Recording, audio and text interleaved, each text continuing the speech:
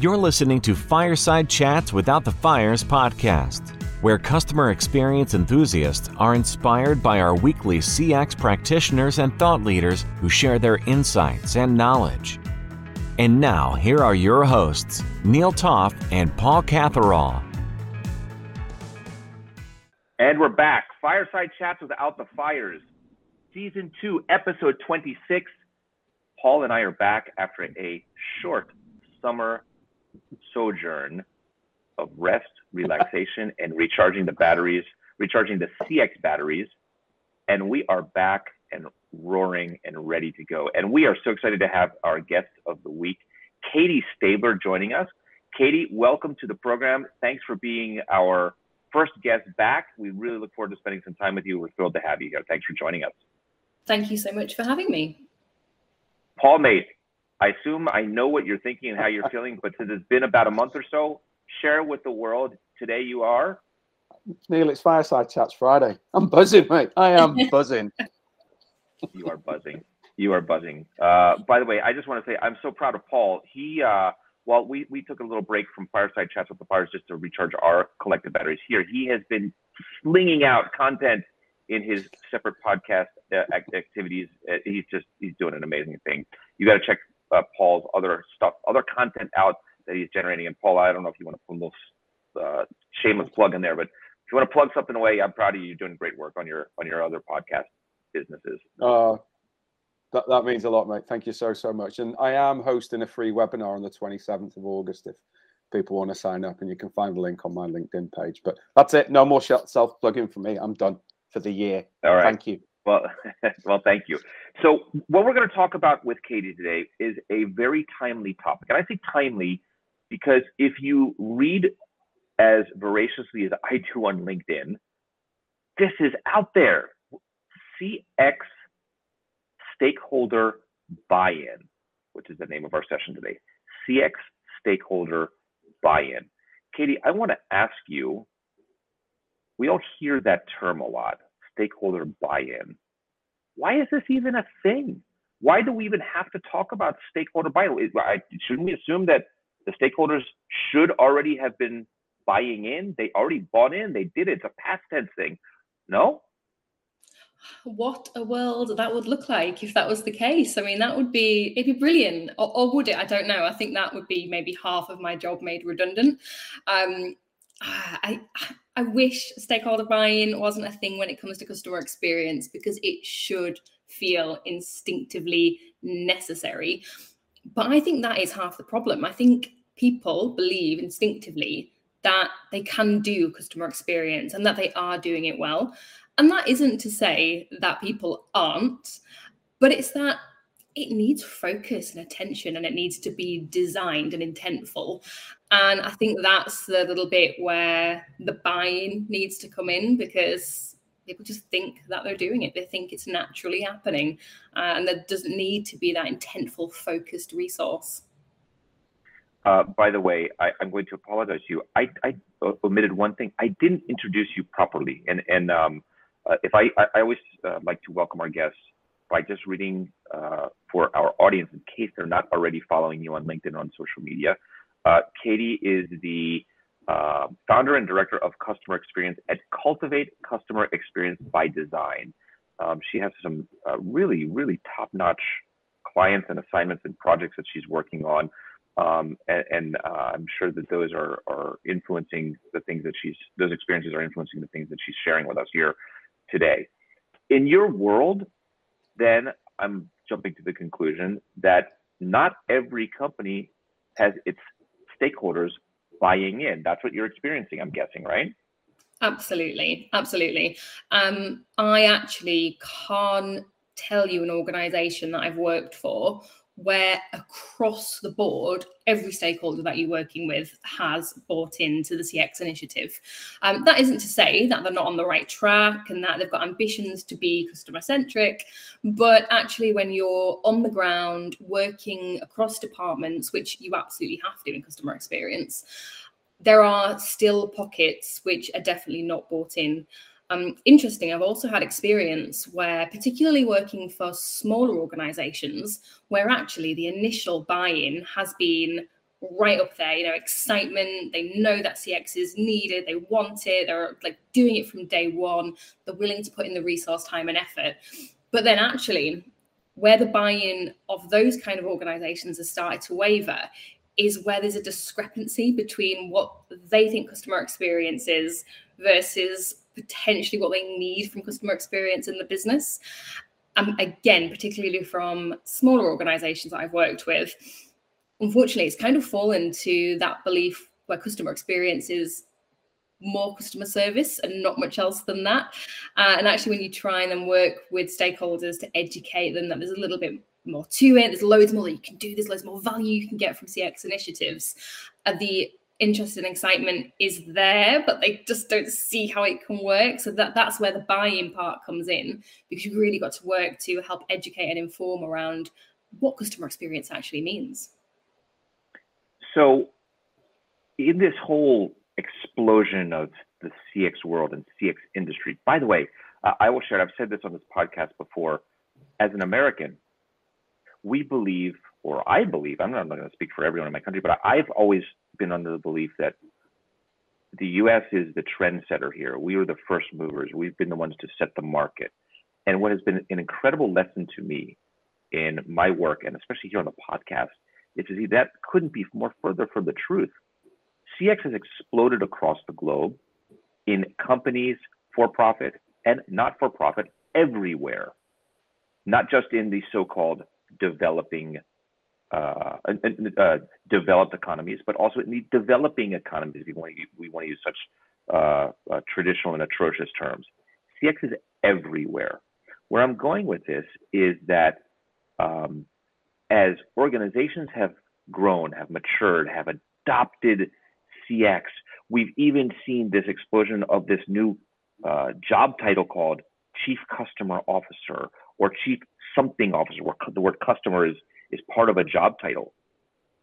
That means to me that companies have bought in. They've understood how important the customer is, how important CX is. But again, maybe that couldn't be further from the truth. Even though organizations have created this discipline and bought in and hired and carved out places in the org chart, maybe the stakeholders really aren't buying in still, right?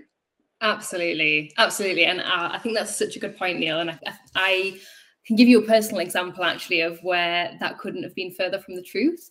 So I worked in a corporate organization. When I went into the organization, there was a CX director. So that was the highest level of hierarchy for customer experience. And it was a very hierarchical organization. So for that particular company, it was really important that they had that role because it needed it as that executive sponsorship. But it was a new role that had only been in place for, I think, a year before I joined. And I went in as a split role as the head of customer experience, but also the head of quality assurance. So my time was split 50-50 between the two disciplines. And that in itself is fine. I like a challenge, and the two roles I found were incredibly complementary and beneficial to work together. But this was a huge, huge organization. We served over 700,000 new customers a year. And the fact that my role was split between CX and QA, I think that speaks volumes about how they weren't fully bought in. Really, I should have had a full CX role. And thankfully, because of the tenacity of myself and the director that I worked with, a year into that position, that did transition into a full-time, 100% focus on CX. But just the fact that I wasn't to start with, I think that speaks volumes. Yeah. By the way, I love hearing these stories about the org chart. For me, so many of these challenges manifest themselves in the nature of the org chart, right? The title, the department, who it reports to, who it doesn't report to, if it reports to anyone at all, if it really has any power whatsoever. And I see more and more of this. I want to ask you another question since we are talking about org chart and your experience. So talking about stakeholder buy-in, and we're going to get to, the main question I want to get to is how you actually achieve stakeholder buy-in. But before we get there, I'm so curious about this one. The greatest success you've had or seen or guided your clients under, are they organizations that have a CX officer, chief customer officer, or they are companies or organizations that don't have that kind of very important figurehead in the organization. Do you see where I'm going at? I'm so curious. Just because an organization has someone at the top with the title customer in it, does that necessarily mean that you're going to have full buy-in and less friction as you try to roll out and implement customer centricity across an organization? Yeah, no. The answer to that is there isn't the right answer to that. So I've worked in kind of both sides of the equation where there has been that structure, there has been that very senior level support. Within that organization, we had great success in the end. I mean, I look back at the 2 years that I worked there, and there was so much that was achieved over a relatively short period of time. But it took a lot of effort to get certain parts of the organization to even consider CX as something that they needed to focus on. That was actually one of the reasons I decided to become accredited as a CCXP, because it sounds cliched, but that particular organization, despite it having the structure and despite it having the senior support, they still viewed customer experience as very, very fluffy. And we were a female-led team, which unfortunately it was a very, very male-dominated executive team. So the fact that it's fluffy and new and a little bit scary, and it was a legacy organization with a lot of legacy staff and a lot of history, there was just a resistance to change when it came to CX. So even though that had the support, and even though on paper it should feel like it was an organization heading in the right direction, one of the biggest challenges, which personally I enjoyed very much, but one of the biggest challenges was to get those unengaged departments engaged. And on the flip side of that, where I've worked in organizations where they haven't had any CX title at all, so I've been a CX consultant going in as a consultancy capacity, again, equally great success in the end, but they've never even talked about customer experience before in a formal way. So I don't think there's a right answer to that. And I definitely don't believe that having a structure means that you're going to have immediate success. For me, that buy-in piece is all around getting the right people on the team who have the ability to support the buy-in to happen. But it certainly doesn't come as a given just because there's a title there with it. I knew it. I knew that that's what you're going to say. And by the way, I'm happy to hear that in a way. I mean, I think that just because you have it on an org chart on paper doesn't mean it's going to be frictionless and easy, right? And you've confirmed that. So let's get to like the heart of the matter here. You just alluded to it in the last part of your responses. All of us want to know, how do you get stakeholder buy-in? You just alluded to the team, having the right people. But many of us in our organizations don't necessarily have the right team or a team at all. We don't necessarily have resources. We don't necessarily have a lot of things. We just kind of have our own, what's here, right here in the heart, because we know what we care about, or we have, hopefully a good head. We're hopefully are smart and tactical. But what do we do to get stakeholder buy-in? Yeah, I mean, it's a golden question, right? If we had the silver bullet to that, it'd be magic. But for me, my experience of getting stakeholder buy-in is kind of come at levels. So I think one of the most important things that you need to do first is have alignment between yourself, whether that's a consultant, CX lead, someone running CX as a side of the desk job. Have alignment between you and your organization as to actually what is customer experience and what does that mean to us as a business? What value are we going to get from focusing on it? And I think once you've got that really clear top level objective and we're all singing off the same hymn sheet, that's the most important thing first and foremost. I think it's great to have lots of little initiatives that are working towards a goal, but if they're fragmented and you're going in a little bit gung-ho and you're just kind of sticking in a little bit of CX here, a little bit of CX there, you don't actually know what you're aiming for, you're not going to see the outcomes that you're wanting because you don't really know what outcomes you're wanting. So first and foremost, it's crucial for me to have a very, very clear understanding of what is CX, what are we aiming to achieve. And then secondly, for me, it's all about the team engagement, whether you're a tiny team or, huge corporate organization. Again, it's a little bit cliched, but customer experience doesn't come down to one individual. It comes down to the whole team, everybody taking responsibility. it's great if you've got somebody taking accountability, so leading, as it were, but you absolutely need a whole team buy-in. And that's where the harder bit comes in, because it's helping people, helping stakeholders to see what value they can add and to see what impact customer experience has to them. And you take frontline, that's easy. You know, people on the front line, straight away, the benefits of customer experience are really clear to demonstrate. But when you're starting to work into the deeper, darker corners of the organization, the people who aren't customer facing, that's where it can become trickier, and that's where the stakeholder buy-in piece is much harder. You've got to really work closely to help them see the benefits of customer experience and help them see their touch point. Because inevitably, it doesn't matter who you are in the organization, whatever you do does lead back to the customer, and whatever you do impacts the customer experience. So it's really important to get people to know that. So it's all about taking them on that journey, and where you can, showing them that connection. And I think that's the first part, the cultural part, the relational part about getting buy-in, is just getting people to be part of it, have some skin in the game. And then, of course, you can get into the bit that most businesses like, or most businesses find important, is the commercial element to it. You know, the return on investment, trying to link where possible back to the budgets. Because let's face it, in business, it doesn't matter, again, small or big, we all talk money. So it's really important if you can start to show the benefit of your initiatives in something tangible. I mean, that's not always easy, but when you can start to do that, that's an instant way that you can start to get engagement, because tangible, it talks volumes.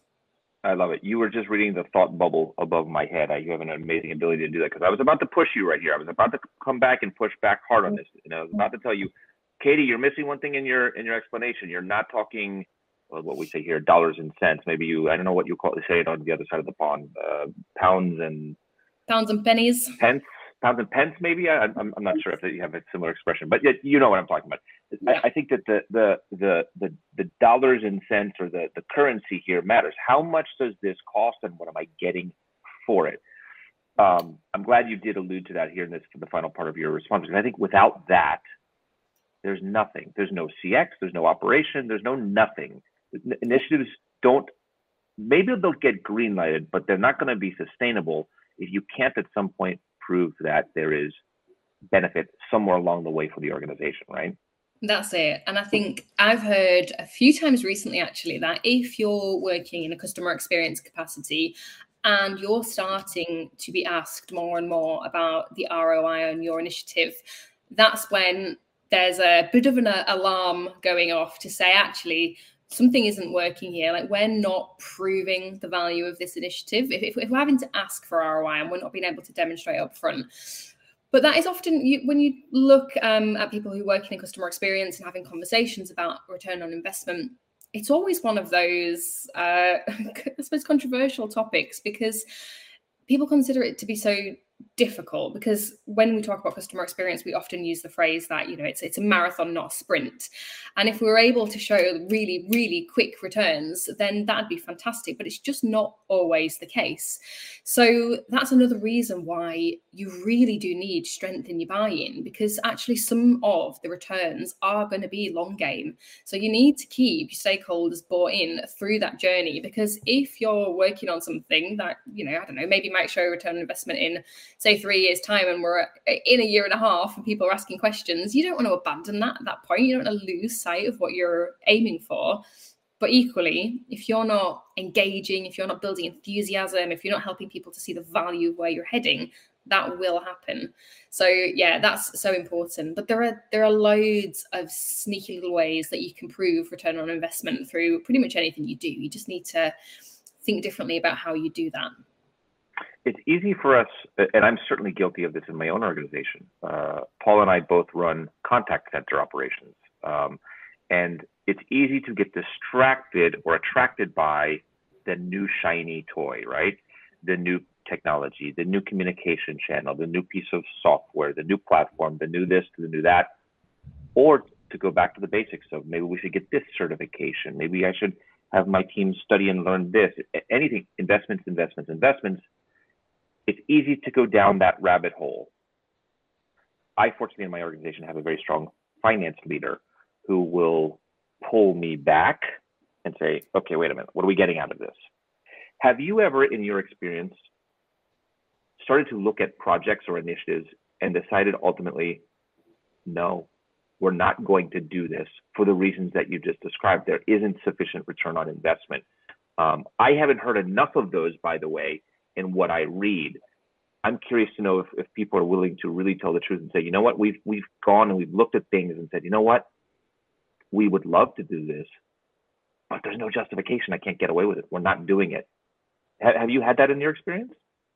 I haven't particularly, no. I mean, I've been in positions where things have been sidelined temporarily and postponed, and other things have been brought in first and foremost, and there's been less prioritization of that, but ultimately things have come through. But I think what I would say in relation to that, like the next new shiny thing, that you know, anything, I suppose that's a little bit different. I'm a massive believer of making your bed first, basically, which for me, that means getting the basics right.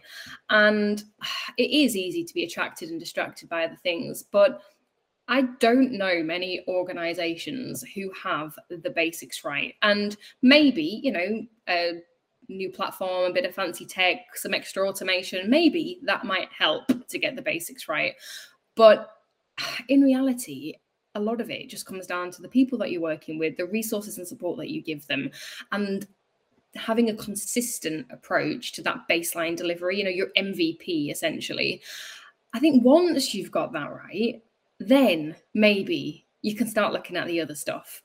But so many people, just like you said right at the beginning, so many organizations, they're just quick to jump onto the next thing, thinking that it'll be the fix or the magic sauce to the dish that's missing something, when actually they just need to take it back, strip it back, see what's working, see what isn't, make your bed, and then make the day. Again, you're reading my thought bubble above my head. I was just going to come back to what you just said. First, you have to make your bed. Mm-hmm. Yeah, really well said. I enjoyed it. This was great. Thank you. And it will be very interesting to see how the discussion continues to kind of play out among thought leaders and practitioners about projects and things that are green lighted, things that are not green lighted. I have, as I said, personally read a lot recently about connecting CX initiatives more and more back to business results and business goals. By the way, this is just a quick kind of shout out to Jess Noble and to Jim Tincher, who've been previous guests on this podcast. We've spoken a lot about that. I think there will continue to be a lot more emphasis on making our bed first before going down those rabbit holes that can sometimes be very expensive mistakes in our organizations. But this was wonderful. Thank you for sharing these ideas. I want to switch gears, if you will allow us to. We always like to ask our guests to share some thoughts on 3 separate topics, and you have so kindly prepared some thoughts on each of these things. This is kind of the final third of our session here today. The first one is, and by the way, we've just actually done this. We've just kind of attacked some CX myths, I think, so to speak. But we like to ask our guests, is there a CX myth that's out there that you would like to bust? And if so, share some thoughts about it, because I'm really curious. You're a forward-thinking person. I'm wondering what your CX mythbuster is. Okay, so my mythbuster is that you don't have to give as much attention to customer experience if you've got a captive customer base. That is such a myth. So for anybody who isn't entirely sure what a captive customer base, it is if your customer, to some degree, has a very limited choice. So if maybe you're a local corner shop and you're the only place in 10 miles, if you're a budget airline and somebody is financially restricted and you're the only flight that's available, if you are a bank because you have limited financial capability and so only certain banks will take you, NHS, doctors, you know, these are all places where you don't have much choice. You're stuck with the organization that offers you whatever they can offer you. For me, captive customers, they need more attention than any other customer because they might not be captive forever. You can't rely on the fact that you have this customer base now and you always will.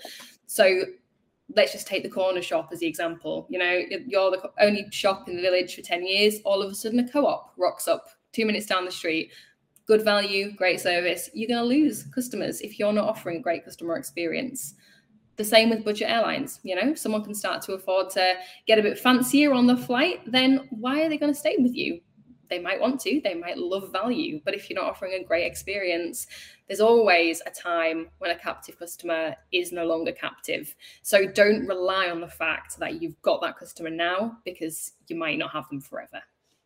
I love this one. So true. By the way, it's so curious, just before we spoke today, I was in a conversation with a person who works and leads an effort for a large streaming service. And this large streaming service, it's a very large producer of the TV content, movies, etc. And they've got, in this particular service, over 1 million plus recurring customers that they've built and earned.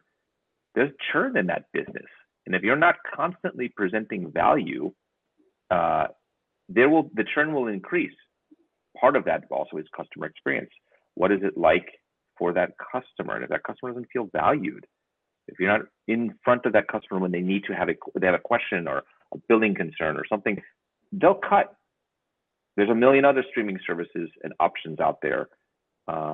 And this was just very, very, very present. I love the fact that you talked about this. Just because you acquired the customer doesn't mean you have a lifelong right to keep the customer, right?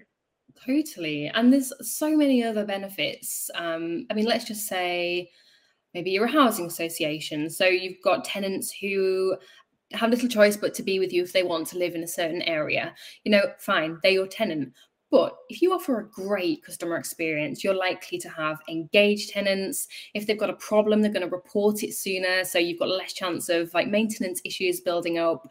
They're more likely to pay the rent on time. Whereas if you're offering an atrocious tenant experience, they might not want to pick up the phone to you if something goes wrong. So your property is degrading day by day. If they can't afford to pay the rent 1 month, maybe they don't care so much because they don't really like you. So there are so many reasons why you should really, really value your captive customer and not neglect them from an experience perspective. So true. Let's go to the next question. You have some CX quotes that you'd like to share with us. And I've happened to have seen these before. I really like them. But would you mind sharing both of those with us? Okie doke. So I'm going to have to read them off my screen because I love the quotes, but my memory is not so great. So read away. Quote 1. Customer centricity is the heart of whatever we do. And so whenever I'm talking with internal teams, I always try and bring the outside in view of things because I think it's so easy to get caught up in the day-to-day things that we have to get done. And that's from Bernadette Nixon of Algolia. I like that. I love outside in. Outside in. I love it because it's I think representative of most teams, most businesses. You get stuck in the weeds. You can't see the wood for the trees. When you're just in your day-to-day BAU, it's so easy just to lose sight of anything new, anything different perspectives. So the thought of purposefully bringing an inside-out view, or an outside-in view, should I say, I just love that. And I think everyone should try and employ that in their day-to-day activity. I believe it's easier said than done, but having the time and focus just to do that can, I think, set you in so many different directions that you may not have perceived in the first place. Love it. Less BAU, more outside in. Absolutely. Absolutely. And love it. Tell us your second quote. Second quote. So, had I slowed down and just taken a breath, I would have been better able to connect with the humanity of the moment. Now, this is an interesting one. It's by Jeremy Brewer, who is actually a police officer. And I first stumbled across him on a TED Talk where he was talking about how he had to deliver really terrible news to families when something awful had happened. And it was a really beautiful TED Talk, and it had nothing to do with customer experience. Well, no, it did. That's such a lie. It did have stuff to do with customer experience. You know, I suppose his customer was the person that he was delivering the bad news to. And he talked about how initially it was fairly process-led. Obviously, police officers get training to be able to deliver this kind of information. But he then said how he kind of just took a step back out of the moment, almost a bit like the first quote, the outside-in view. Took a step back and just realized that actually there could be a better way of doing this, not seeing that person as a a victim, but as a person, as a human, and approaching the situation slightly differently. And I just love how that resonated with customer experience, because again, very, very easy, no matter what industry you work within, for your customer to become a number, a statistic, and actually forget that there's a human at the other side of this experience. And actually, when you start to just remember that there's a human at the other side of the experience, and we are all humans, and we all have ways that we want to be interacted with, then it becomes much easier to know what to do for your customers. But again, going back to the BAU analogy, we get lost in the day-to-day of our job, the mundanity, the busyness, and it's very easy to lose sight of our customer, and they sit on the peripheral as, again, a number, a stat. It sure is.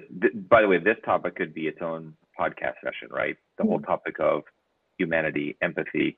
By the way, I'm not the biggest fan of empathy. I think it's overstated in customer care and CX, but when you bring it up in this context, you're absolutely right. Empathy does have a place within interactions with customers. It certainly does. And for certain, the work of a police officer, in most of the things a police officer does in interacting with the public, certainly can and should involve probably more empathy. I like this example very much. Absolutely. Me too. So yeah, I was actually had the honor to connect with him after this. So I think I'd probably linked him in on the LinkedIn post that I put up, and he connected, and we interact occasionally now. And he's actually going out and doing kind of like coaching and workshops, and it's great to follow his journey. So a big shout out to Jeremy Brewer. If anybody wants somebody inspirational to follow, Jeremy Brewer is your man. Excellent. Thank you for sharing that. All right, one final question for you. I'm really curious for you to share this one. Who is your CX hero? I found this such a hard question because there's so many amazing people currently working in the landscape of CX. But for me, when I dug deep, it had to be Sarah Sargent, who, for anybody who doesn't know her, she was at the time the customer experience director of a company called Lowell, which is a credit management company, but most people would know it as a debt collection company. So just try thinking about customer experience in the world of debt collection. But she was the first CX director to come into position. She had absolute tenacity. She was just a brilliant stakeholder engager. So we're talking about buy-in. You couldn't have someone better than Sarah. And she really understood customer experience for vulnerable customers. And I enjoyed working every day with her. She was a pleasure, and I learned so much from her. She was an absolute master of the CX art.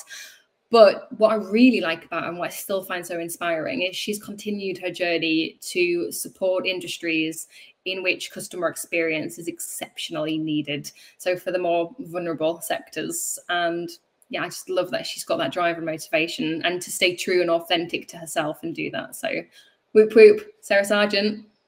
Whoop, whoop.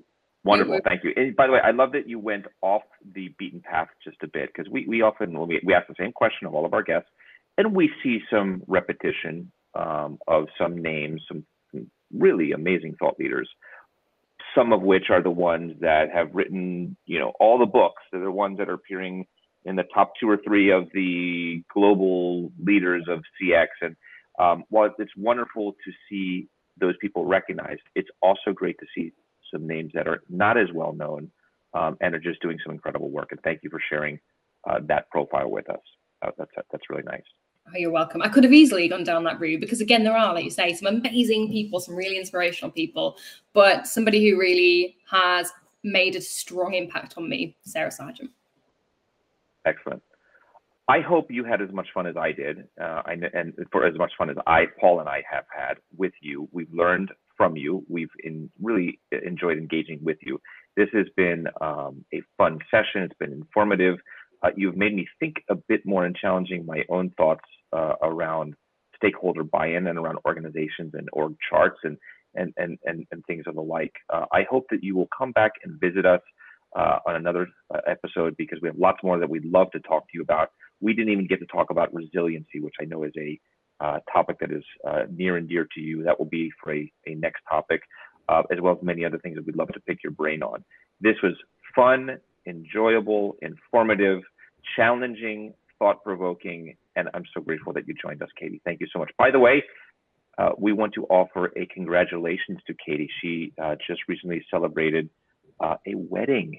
So many amazing thoughts and wishes to you, and a lifetime of happiness and fulfillment. Thank you so much. That's much appreciated. And thank you for having me. It's a brilliant way to end my Friday afternoon. And I'll be heading off for some Friday fizz shortly. That's awesome. Thank you so much for joining us. This was Season 2, Episode 26, CX Stakeholder Buy-In with Katie Stabler. We ask our audience, as we do at the end of each session, if you liked our content, rate and review us, please, on Apple Podcasts. If you didn't like us, that's okay. You can rate and review us. We want to hear the feedback. This is important for us to understand how to get better, more fresh, and relevant content to our audience. We listen and take the feedback very seriously. We enjoy hearing from our audience. We thank you, Katie, once again, wishing you all the best. Audience, thank you for tuning in. This is wrapping up today's Fireside Chats Without the Fires. Friday, August 13th. The summer is coming to a fast, roaring, almost finished, but we have a few more weeks left. Audience, enjoy your summers. Stay healthy, stay safe, be careful, continue to tune into us. Thank you, everyone.